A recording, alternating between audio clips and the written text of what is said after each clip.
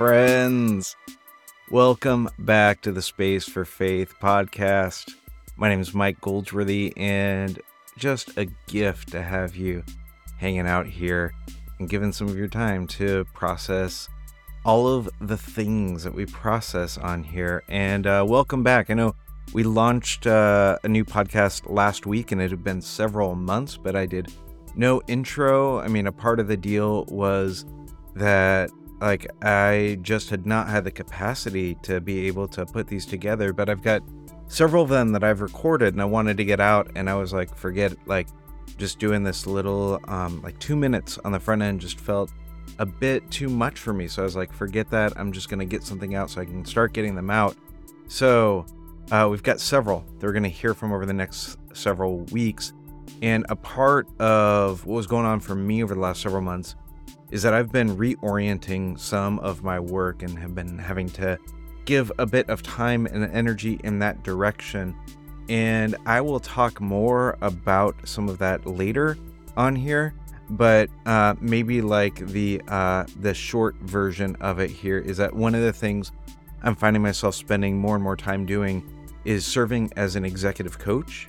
And I am working with leaders and teams who value health and wholeness as a part of their life and leadership. And so I continue to work with pastors, but beyond that, I now have been working with several CEOs and with several executive teams. And I've been doing more and more in that direction. And so, if you're somebody who you lead a team, you're a part of a team, you're in some sort of leadership, and you just you care about who you are and how you show up. You recognize that the way that you contribute to the world and your vocation and your work actually flows out of who you are, and that you want to take some, whether it's next steps in your leadership, you want to show up in healthier ways. You've got some things that are sort of keeping you from that you have more to give and contribute. There's frustrations that have gotten in your way, obstacles, whatever those sorts of things are. Reach out and we can have a chat and see if I could be helpful for you. It's been just a gift and an honor to be invited into some of these spaces with executive teams and with CEOs and some other leaders. So would love to get to chat with you. But Today we get to have my friend Casey Tygrett on, who has a new book coming out, and I think actually I'm releasing this on the day that the book comes out, called The Gift of Restlessness. And we're going to talk about his book, what a gift it is, and I think you are just going to love and appreciate Casey. So without further ado, I'm going to turn it over to my conversation with Casey Tygrett.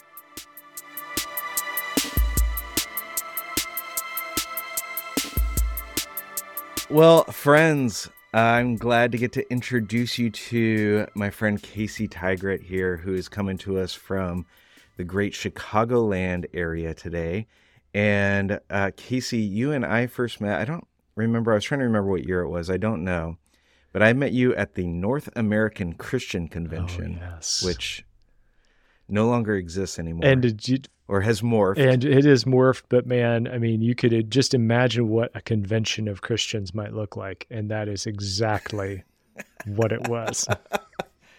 For those who are not in the know of what would be called the Brotherhood of Churches, which is what I was raised in, that this was this convention of the coming together not only of pastors and leaders, but back in the day, it was families would take road trips. They would plan their summer vacation around this, and it would be this convergence of people from churches all over the country that were a part of this non-denominational Christian church sort of movement, and they would all sort of come together for a week of Bible teaching and Bible quiz competitions. And I never went. Well, no, I went to one growing up. That was it. But my wife, she was a part of Bible Bowl, so she competed there. So she was a real Christian.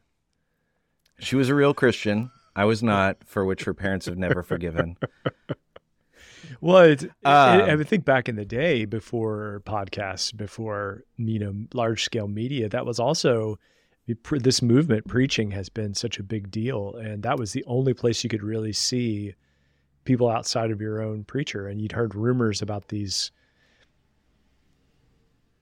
legendary preachers, and you just didn't get to see them unless you went to the North American. So, yeah.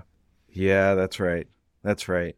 Well, I met you at, I don't know if it was the last one that I went to or one of the last ones I went to, where I got talked into going. I had sworn off ever going again.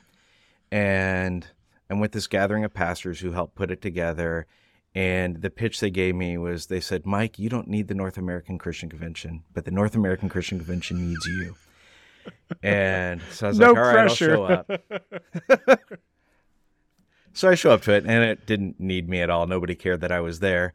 And but there was this like renegade small group of folks who were about my age who didn't sit in any of the sessions and would just like hang out together. And you were a part of that group, so that's where I got to find you. And for me, it was a gift because I was in this time where like I was leading this church, but I didn't know where I fit in the church world. Mm-hmm. And I couldn't figure out like, who are my people? Where's my place?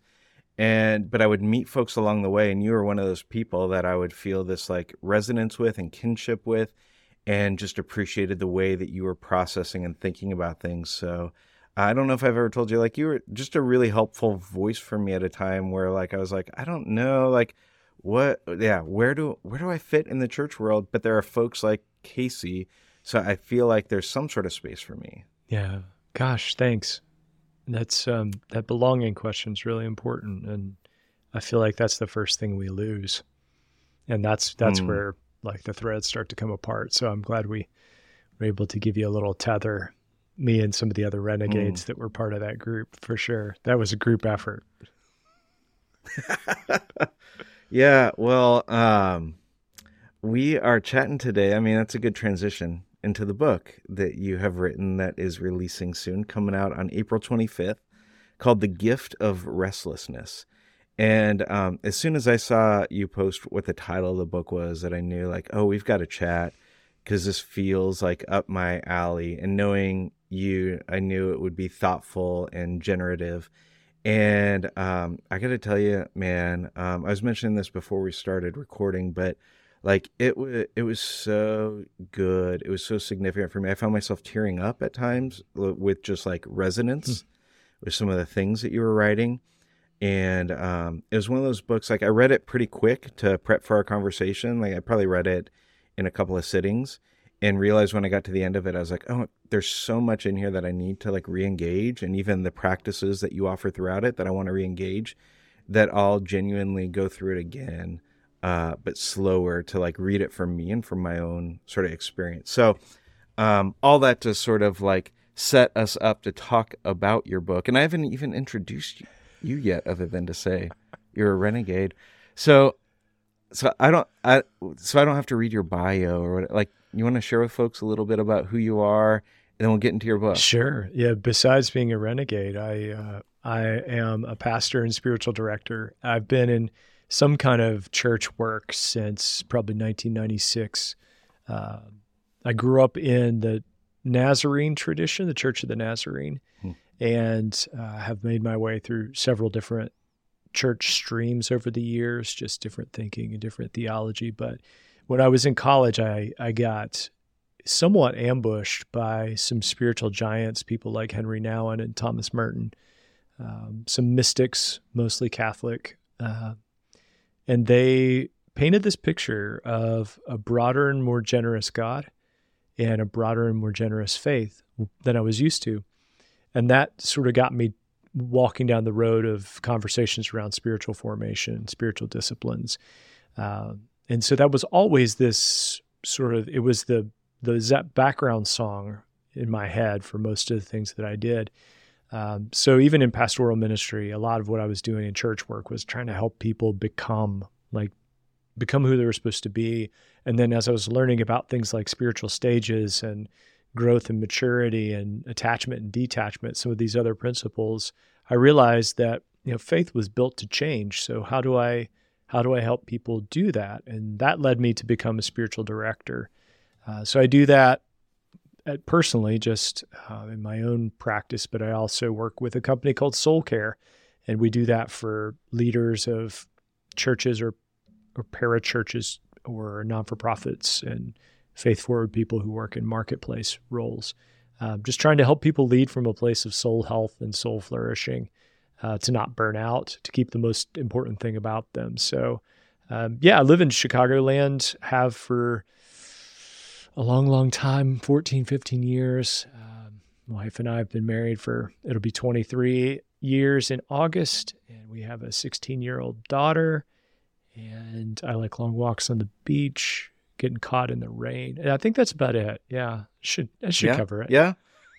Long walks on the beach. Is that like the Great Lakes beach or like real beaches? It's the Michigan beaches, which, in the summer it feels similar, but it's not the same as where you are on the Best Coast. So I don't know what else to do with that. Yeah. Yeah. Well, I love the theme of restlessness, and the idea of, like, one of the things you said early on in the book was that you feel like it's this constant thing showing up for you. I don't remember how you said it, that it's like every 6 months or so that you kind of have this restlessness, which, like, that was one of the things that drew me in immediately, because I was like, I feel like that's true of me, that there's this sort of like dissatisfaction with something that like resurfaces on a fairly regular basis. And I feel like a part of my own work of formation has been trying to like pay attention to that, lean into that, figure out what to do with that. One of the thoughts that I had when I first read that, and feel free to like, go where you want to go if you want to define restlessness a little bit. I know you do that in the book, if that's helpful. But I was kind of curious, do you feel like, is that I identify as an Enneagram 3. Mm-hmm. I don't know. I don't remember where you identify. I don't know if that's something that is enigmatic to somebody who has a certain sort of disposition towards life, or is that like, is your experience like that's just a normal cycle that a lot of us in human condition experience? I think it's a normal cycle. I think when you look at things like Enneagram, it shows you how we express it. So I identify as a 4. So a lot of my restlessness I try to express in either creative ways or in trying to be unique. My daughter also probably is in that Enneagram 4 space, which, that's a challenge. There's, the Enneagram is built to show you your shadow side. So confronting the fact that you need to be original, you need to be unique, that urge is a certain kind of restlessness. And I feel like that's part of it. I feel like part of just being a human in the US, because that's my only cultural context, is just filled with either artificial or very real restlessness. Either artificial restlessness that says the stuff you have isn't good enough. And once you accept that, then you realize I got to have new stuff, but I'm not sure how I'm going to get to that. But there's also the very real restlessness of political discourse, race and gender discourse, from a church standpoint, just the state of faith in America. There's this sense that we can't. So when I define restlessness, I say that it's this spot where we are in this irritated, unsettled season where we cannot go backwards. We have no idea what the future or what forward looks like. So we're just sort of stuck in the present tense. And that's where restlessness really digs in. And so like bartenders say, you don't have to go home, but you can't stay here. I would say you can't go back to the way things used to be, but you have no idea what the future looks like. And so we're just sort of grounded in that present moment where we feel like everything needs to change, but we don't know how. We just know we can't go back. And so that's really the moment where we confront our restlessness, the restlessness of others. But I do, Mike. I feel like it's a pretty common thing. I've not met any person, I would say, who I would look at and go, well, that person's never obviously dealt with.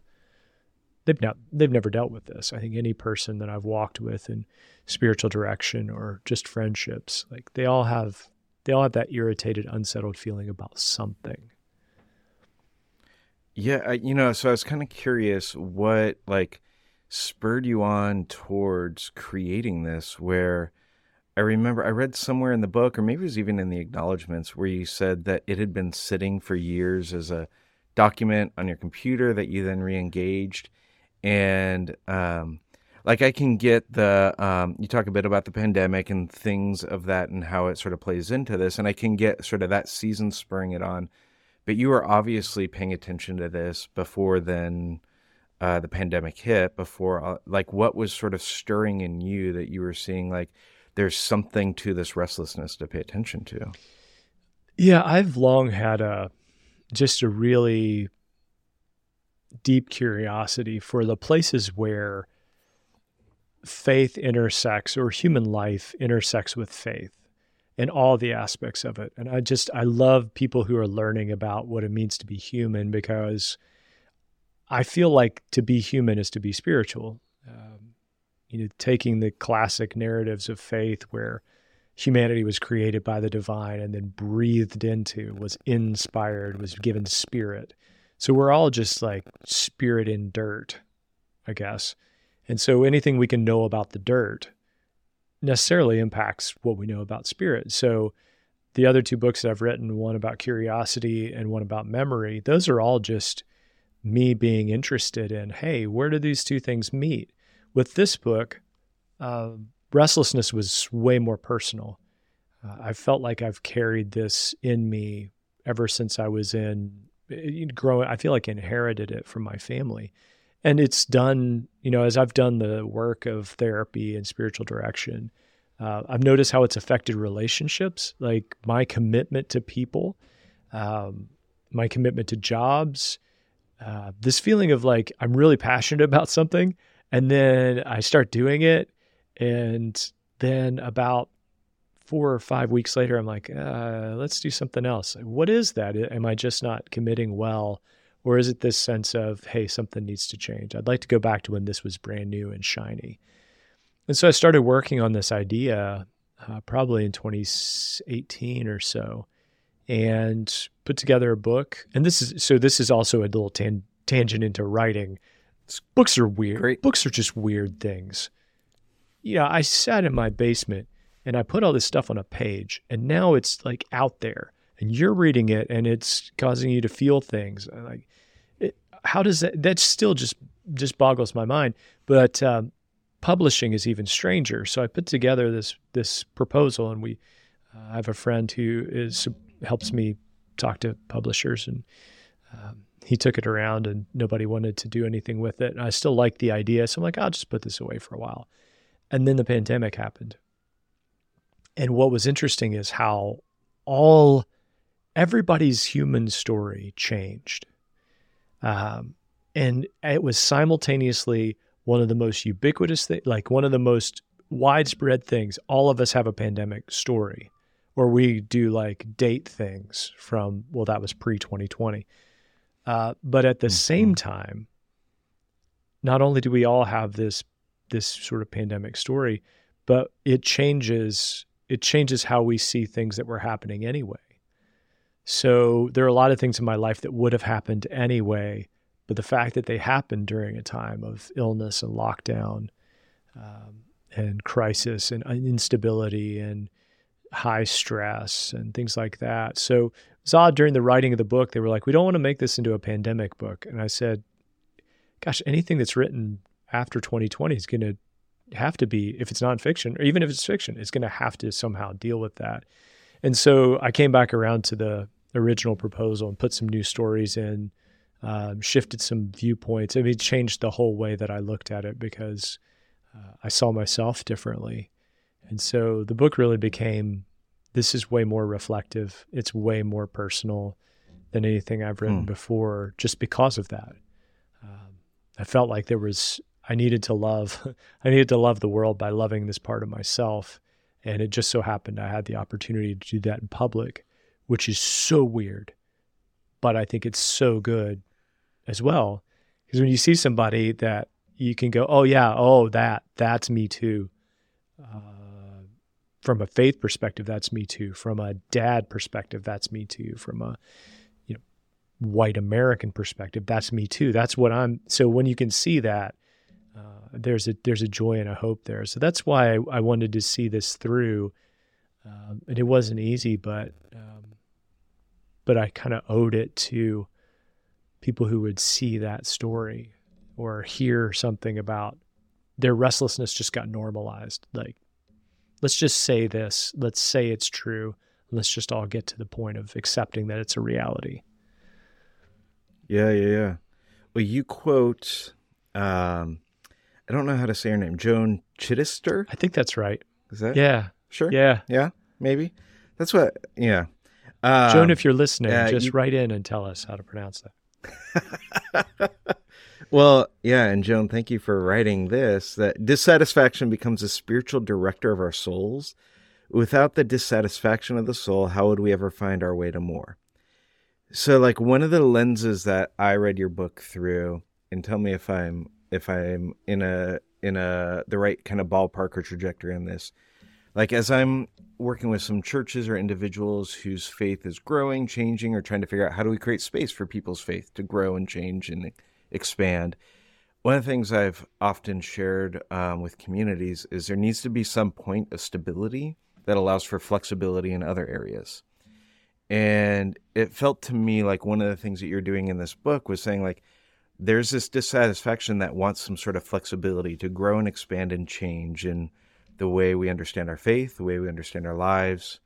And the point of stability, then you sort of take the Lord's Prayer and use it as a sort of like catalyst for some categories of what it looks like as something that keeps us sort of rooted and stable in order to allow for that flexibility to happen. Is that a fair way of thinking about it? Absolutely.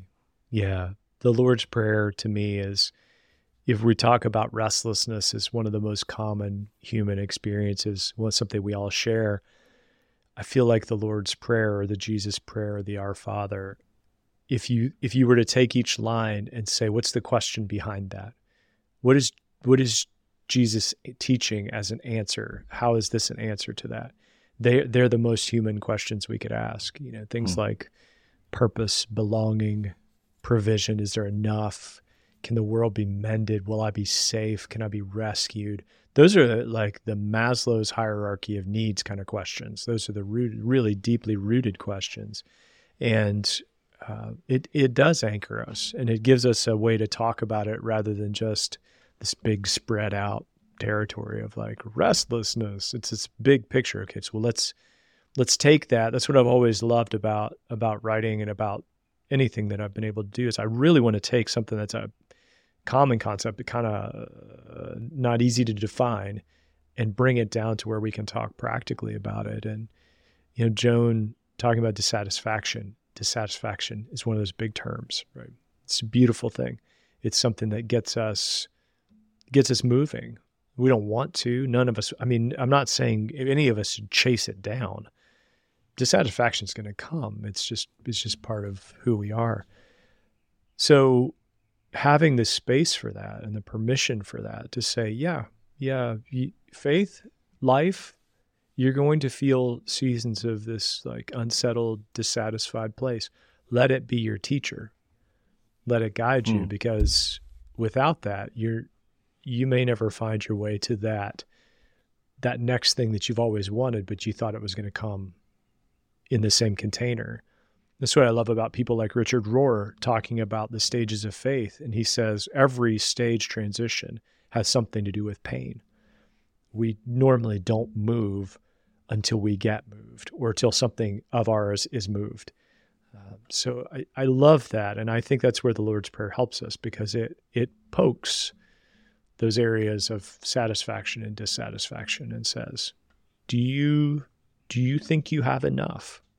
And what is that? How would you even define enough as an American, as a parent, as a spouse? How would you define that? So that's one of the things that I loved about that being kind of an anchoring point of the book. So let's talk about some really human questions here. Yeah. Well, I mean, I appreciated even the way that you approached them, especially some of the lines felt the way that you engaged it, like maybe a less obvious way to engage it, in a way that like moved it into some new and more helpful directions. Or so I think of like the first line that you take there, Our Father. And I have often, when people will preach through, say, the Lord's Prayer, that that line gets preached around God is parenting you, God is safe and trustworthy, God is fathering you, things like that. And then you took it in this direction that maybe had some to do with that, but it was also like a piece of it was about like, what are the metaphors that we're using for God, that we're holding on to? What do we need to do with those metaphors? You move into attachment theory around it. Like, there's so many interesting moves that you did with that. I mean, I don't want us to spend our time like covering your whole book, because I do think folks should read it. But I wonder if we could camp out in a few places. And I wonder if you'd mind like camping out here for a minute around like what we do with this idea that like the way that we refer to God is some sort of container to make sense of something that we can't fully grasp and make sense of. But we have all been given those sorts of images that we do something with. Do you mind sharing a little bit about that? Yeah.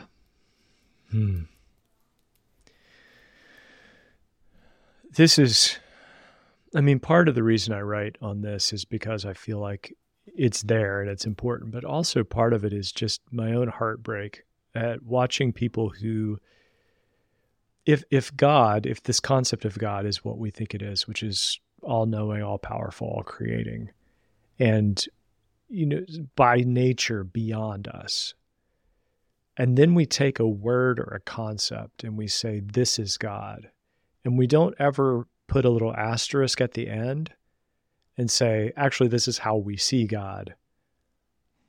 There's a potential for, when I see people who get locked into a metaphor, they stop saying, this is what God is like, and then they say, this is all God can be.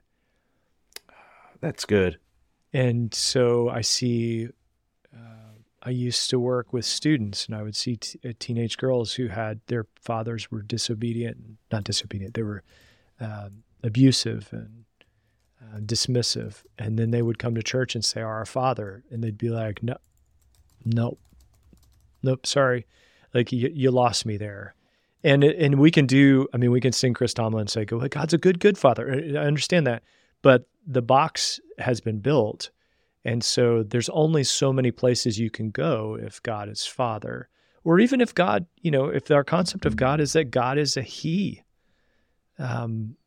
That's building a container for something that transcends any sort of gender. But it does put some stipulations and some boundaries on there. And so there's a point in our life where that metaphor is really good. God as warrior, God as Father even. I mean, that can be a very nurturing and powerful thing. But there also has to become a point in time where we say yes, and that's not all. So I look at how many names of God there are in the Hebrew tradition. Like it seems like the Hebrew tradition got all this before all of us went and mucked it up. Like there are so many different ways, so many different metaphors, so many different images. And so early on, you can attach to one of those. But more than likely, like I mentioned earlier, some kind of pain is going to show up and is going to dislodge you from that image, from that metaphor. And then you're going to either say, well, I can't have faith because this is the content of my faith. If God is not Father, then how can I be faithful to God? Or even to the point of saying, well, if God is not a He, but the Bible says God is a He, it doesn't say that. But my Bible says God is a He, so how can I trust the Bible? And so people tend to find their way to that Robert Frost, there were two roads in a woods that divided. And a lot of times they think the road less traveled is the one that is the same thing they've always believed. And in truth, sometimes it's the other one where you're able to say, yeah, I can't call God Father. I call God Parent.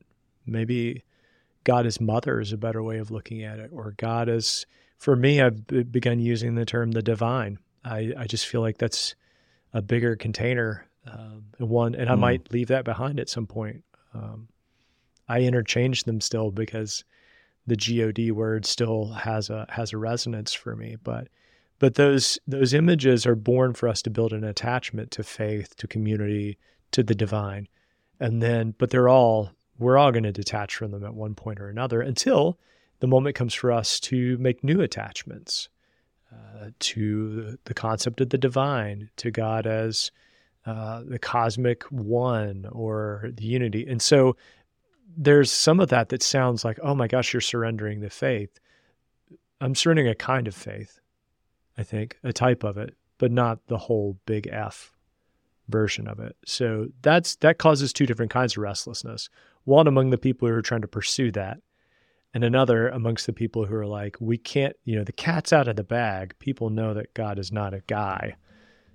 So we can't go back to that. But where do we go from here, and how do we preserve this form of faith? So I don't actually know if that answered anything that you asked me. No, this is great. I didn't even really ask you a question. Oh, okay, good. Which I appreciate. So I can't fail to answer what you didn't ask. No. Yes. I appreciate, my favorite folks that are on here is that I can just say something and you're so like good at what you do that you can talk about a thing for a while, and I can look like a good host because you've got good things to say. But all I really did was like ramble on for a minute, and then you were like, well, I'm going to talk about like this, and I'll do that. My favorite metaphor for it too, Mike, is just to say that the telescope is not the stars. All of these things are to help us see something that's beyond our own vision. And I'd love to fall in love with that again. Huh. Just that thing beyond us. I love that. I love the way you're talking about this. I underlined that part of your book, that the telescope is not the stars. Like, that was a really resonant metaphor for me. What I think is interesting, and I'm maybe difficult, and I'm kind of curious, is those of us who have had to live out our faith in a public sphere as professional Christians, who had this, like you talk in your book about, like, you get this calling that's supposed to be this higher calling, that's what, and you end up, you're on stage and you're talking about faith, and it can't help but to be through the lens of your own experience, so it can't help but to be informed by your own sort of faith, or then you're writing on it, or in some sort of way you've got a public platform that is expressing your own sort of personal faith. And then what you have expressed at one time doesn't fit who you are and who you're becoming anymore. But it's hard sometimes for people to follow along with you on that. Mm-hmm. And it's difficult for people to make sense of that, or to know what to do. So sometimes people will discount you, or sometimes people will say, like, what happened to you? Like, you used to be here, and like, what happened to you? You're following whatever sort of like thing is the thing of the day to say that you're following. And I'm really kind of curious for you, because you talk about this stuff, it feels like somewhat naturally in the way that we're having this conversation here. I'm curious, like, how you've been able to do that sort of a journey in a sphere where you have some level of your faith being really public for folks. Well, the times it's been confronted, I don't think it hasn't been easy. Easy in the sense of, I guess there's two ways for it to be easy. There's easy in the sense of it makes me feel like we're okay. And there's easy in the sense of, does it make sense to you? Rarely does it make sense to the other person, just as much as it wouldn't have made sense to me had I been in their shoes talking to someone who was in mine. So I really feel like respecting that idea that we are evolving spiritual beings, and that we're constantly changing. And that change means that things are going to shift, and that some people that we were in community with are not going to be able to follow because they're just not ready for that yet, and there's nothing wrong with that. I think part of the problem is when you insert this into a culture that doesn't know how to be civil or how to bear one another's burdens, that becomes really, really difficult, because it's no longer you're evolving or you're changing. It's that you're wrong. And what happens if you take this from me? Like, and there is that little part of people who will go, I think that too, but I couldn't go where you've gone because I don't want to do that. But especially when you're in public, because even public Christian is kind of a container. If you think about it, it's one that we attach to in a way. It's either we attach to it because it pays the bills, or we attach to it because it, and I'm saying all of this in a generous sense, it fills some part of us that we've been given an ability to speak, or to lead or to write or create, and it's being recognized. So there's part of that fills a container. And then at some point, detaching from that idea of God means that also we have to detach from this thing that is a container that used to fill us up. So it's actually for those roles, it becomes even more difficult, because not, somebody who works is a president of a bank who goes through a faith crisis, it doesn't change their job. This is a dual, two things happening at once. And so I think that really makes it difficult, because there's also the common sense impact. Like, why would you change the way you believe about that? And now you've lost your job and you've been working all your life to be in this position. And anybody who's worked all their life to be in that position also has come face to face with the fact that it might not be what you thought it was going to be. So there's some restlessness around that too, that the person who's in that public spot is saying, I can't go back. I can't go back to speaking publicly like that's the position that I take, or that's the metaphor for God that I want to use. But I don't know how to go forward, because anybody I talk to who's had a faith crisis, who's moved on some sort of theological thing, whether it's hell or gender and sexuality, they made up their mind about what they believed a long time ago.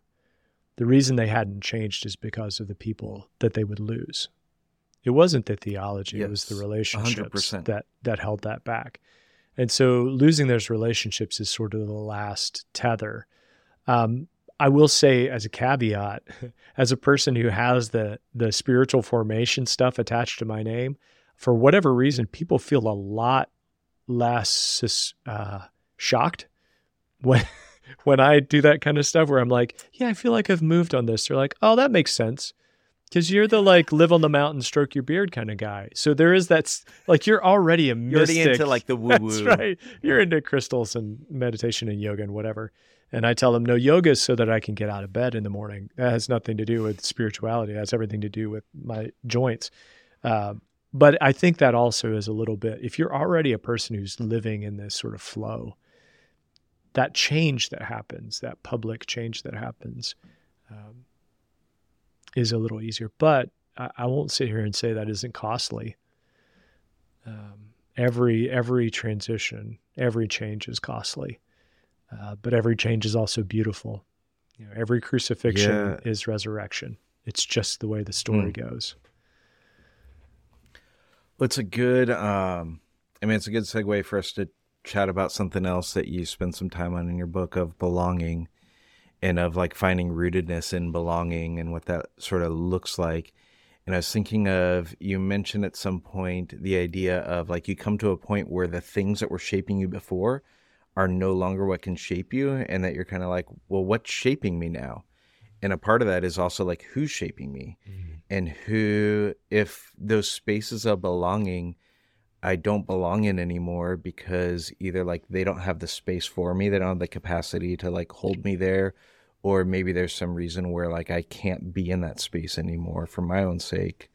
For whatever reason, you've sort of lost that space of belonging. Do you mind talking a little bit about what does it look like when you're even feeling a little bit in between, where do I fit and where do I belong? What roots you in belonging?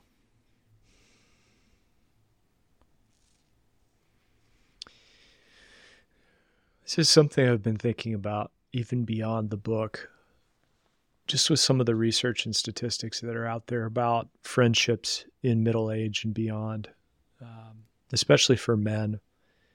How few men say they have deep, close friendships. And I don't recall the stats for women, but I don't think it's far behind. I think we're in a bit of a friendship, a friendship vacuum. I don't even know if that's the best word, but there is a gap in relationships. And I think that has an impact. I talk in the book about two different kinds of belonging. There's the lowercase belonging, which is the situational connections to God, self, and others. So it's the connection I have with God at my early years. It's the connection I have with others because I'm a parent. Our kids play soccer together. There's a connection I have with myself as an able-bodied 21-year-old who can eat Taco Bell after midnight and be totally fine. Oh gosh, those were the How days. about that, right? I think of that often. Wish I had pictures of those times. So there's that lowercase belonging, and then there's this uppercase belonging that is from the creation of the world. There is this spark within each one of us that roots us and connects us to the divine, that connects us to the divine in other people, and that connects us to the goodness and in Hebrew it's tov meo, the very good or very exceptionalness of ourselves. The capital B doesn't change. So it's flinty, it's gritty. It doesn't get swayed by circumstances. But the other ones, the lowercase does, because life changes, because I'm no longer 21 and I can't eat Taco Bell at all, because our friendships fade, our kids graduate, our roles change, we get fired, we get hired, we get moved on, or our marriage moves from the honeymoon stage to the early conflict stage, to that deeper, softer, more substantial stage where people look at us in restaurants and go, they don't talk to each other. And in our heads, we're like, we don't really have to. We know what each other is thinking, and we can feel it. So I think that aspect of belonging is understanding, how do we express the capital B belonging, this belonging that never changes, in the situations and circumstances that we're in. And that becomes the real challenge in an isolated kind of culture. And that's kind of what we saw during, I hate to come back to it and make this the pandemic podcast, but that's kind of what we saw during the pandemic, was when you took away our ability to be connected to our typical rhythms of work, of play, of, exercise. I mean, people started to see clearly who they were and what they really believed about God. When, people who were super strong parts of their faith communities, and then the pandemic restrictions lifted and they were like, I can watch this at home. I think I'm going to do that. And I'm not criticizing at all. I'm just saying that's a shift, and that's a shift in how you belong. You know that it doesn't matter. I mean, you belong to God, whether you're, on your couch eating French toast, watching church, or if you're there in person. That's not what I mean. It's that when we interrogate these present tense, small b belongings, we start to learn a lot about ourselves. We learn a lot about what God is doing in us, changing us, shaping us, bringing to the front, like the dark side that we need to reckon with, our shadow side that we need to interrogate and say, is this really in me? And if so, what do I do with that? That's so good. There's so much I think we could push into there. Like, I appreciate you talk about, I mean, it's very now in that, like, the core of what creates stability is owning our belovedness, which feels like this, like, really simple thing to say that has, like, a vast ocean underneath it of, like, what does that actually look like, right? Sure. But again, I don't want to go through the whole thing. One other area I kind of wanted to ask you a bit about, or like let you just sort of riff on a bit, when you're talking about the section where you take off on give us this day. Mm-hmm. And you talk about sort of contentment within that. And one of the things, was pulling it up in your book here, one of the things that you said that was really helpful for me is you said compulsive behavior, not restlessness, is the antithesis of contentment. Mm. It was really interesting to me to think about, like, the things that I kind of give myself to in those sorts of ways. Like, that's what's pushing against contentment, not the restlessness that I feel. That, like, that's not the opposite. Like, that was a helpful sort of framing for me. I wonder if you'd just pontificate on that for a moment. I love that word. Yeah, contentment it was hard to write about because I don't feel like I emulate it at all.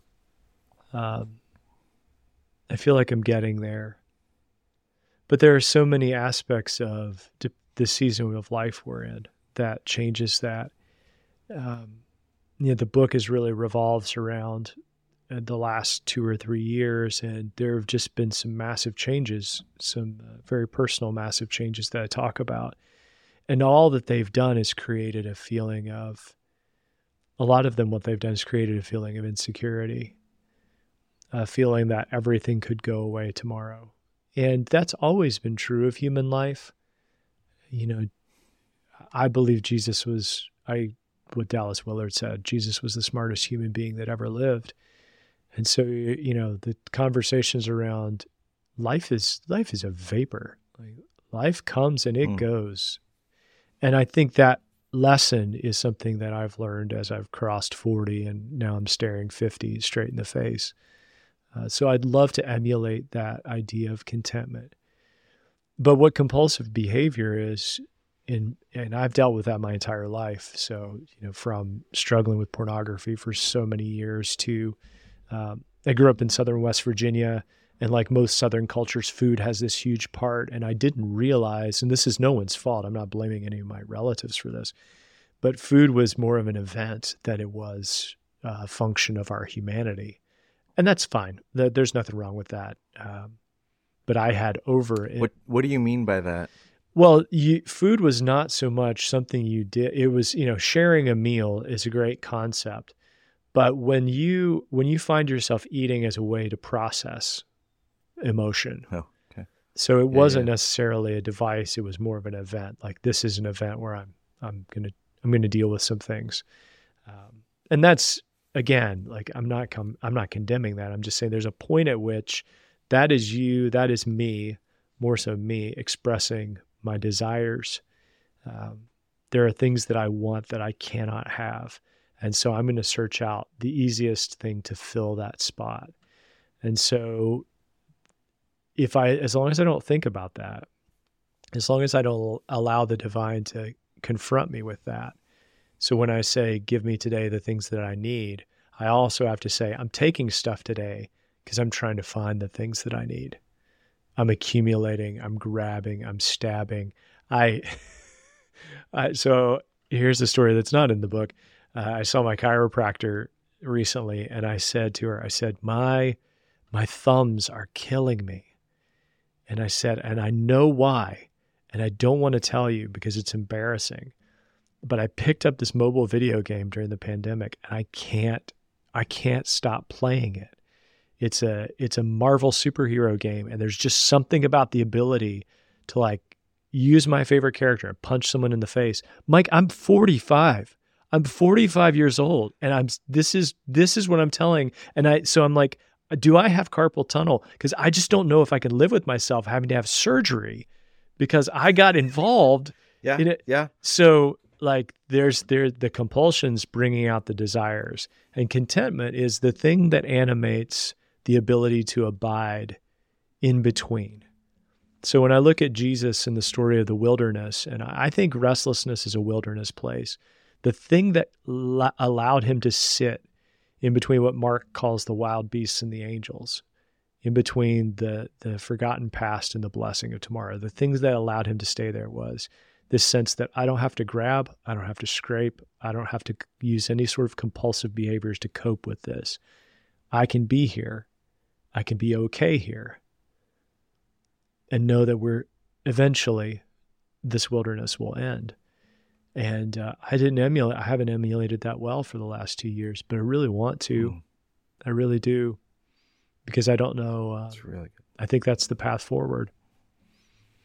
It's really good. There's so many more things we could talk about. We've been at this for a little while, so I would love to ask you as we kind of close out. I'm really grateful for your time. I'm really grateful for what you've written. And I was kind of thinking as we close out, you're still engaged with the church. You're creating space for faith to grow and change and expanding and maybe look different than it did in past seasons, but you still have some engagement with the church. And so I'm kind of curious, and this obviously moves us beyond the book, but I'm curious what's giving you hope in the church right now, or what's giving you hope for the church right now in this season? Where are you finding hope? Yeah.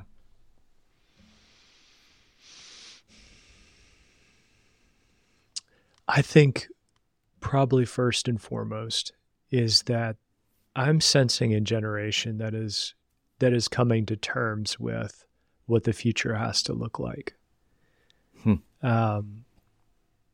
There isn't a plan yet, but there is at least an acknowledgement that contexts have shifted, that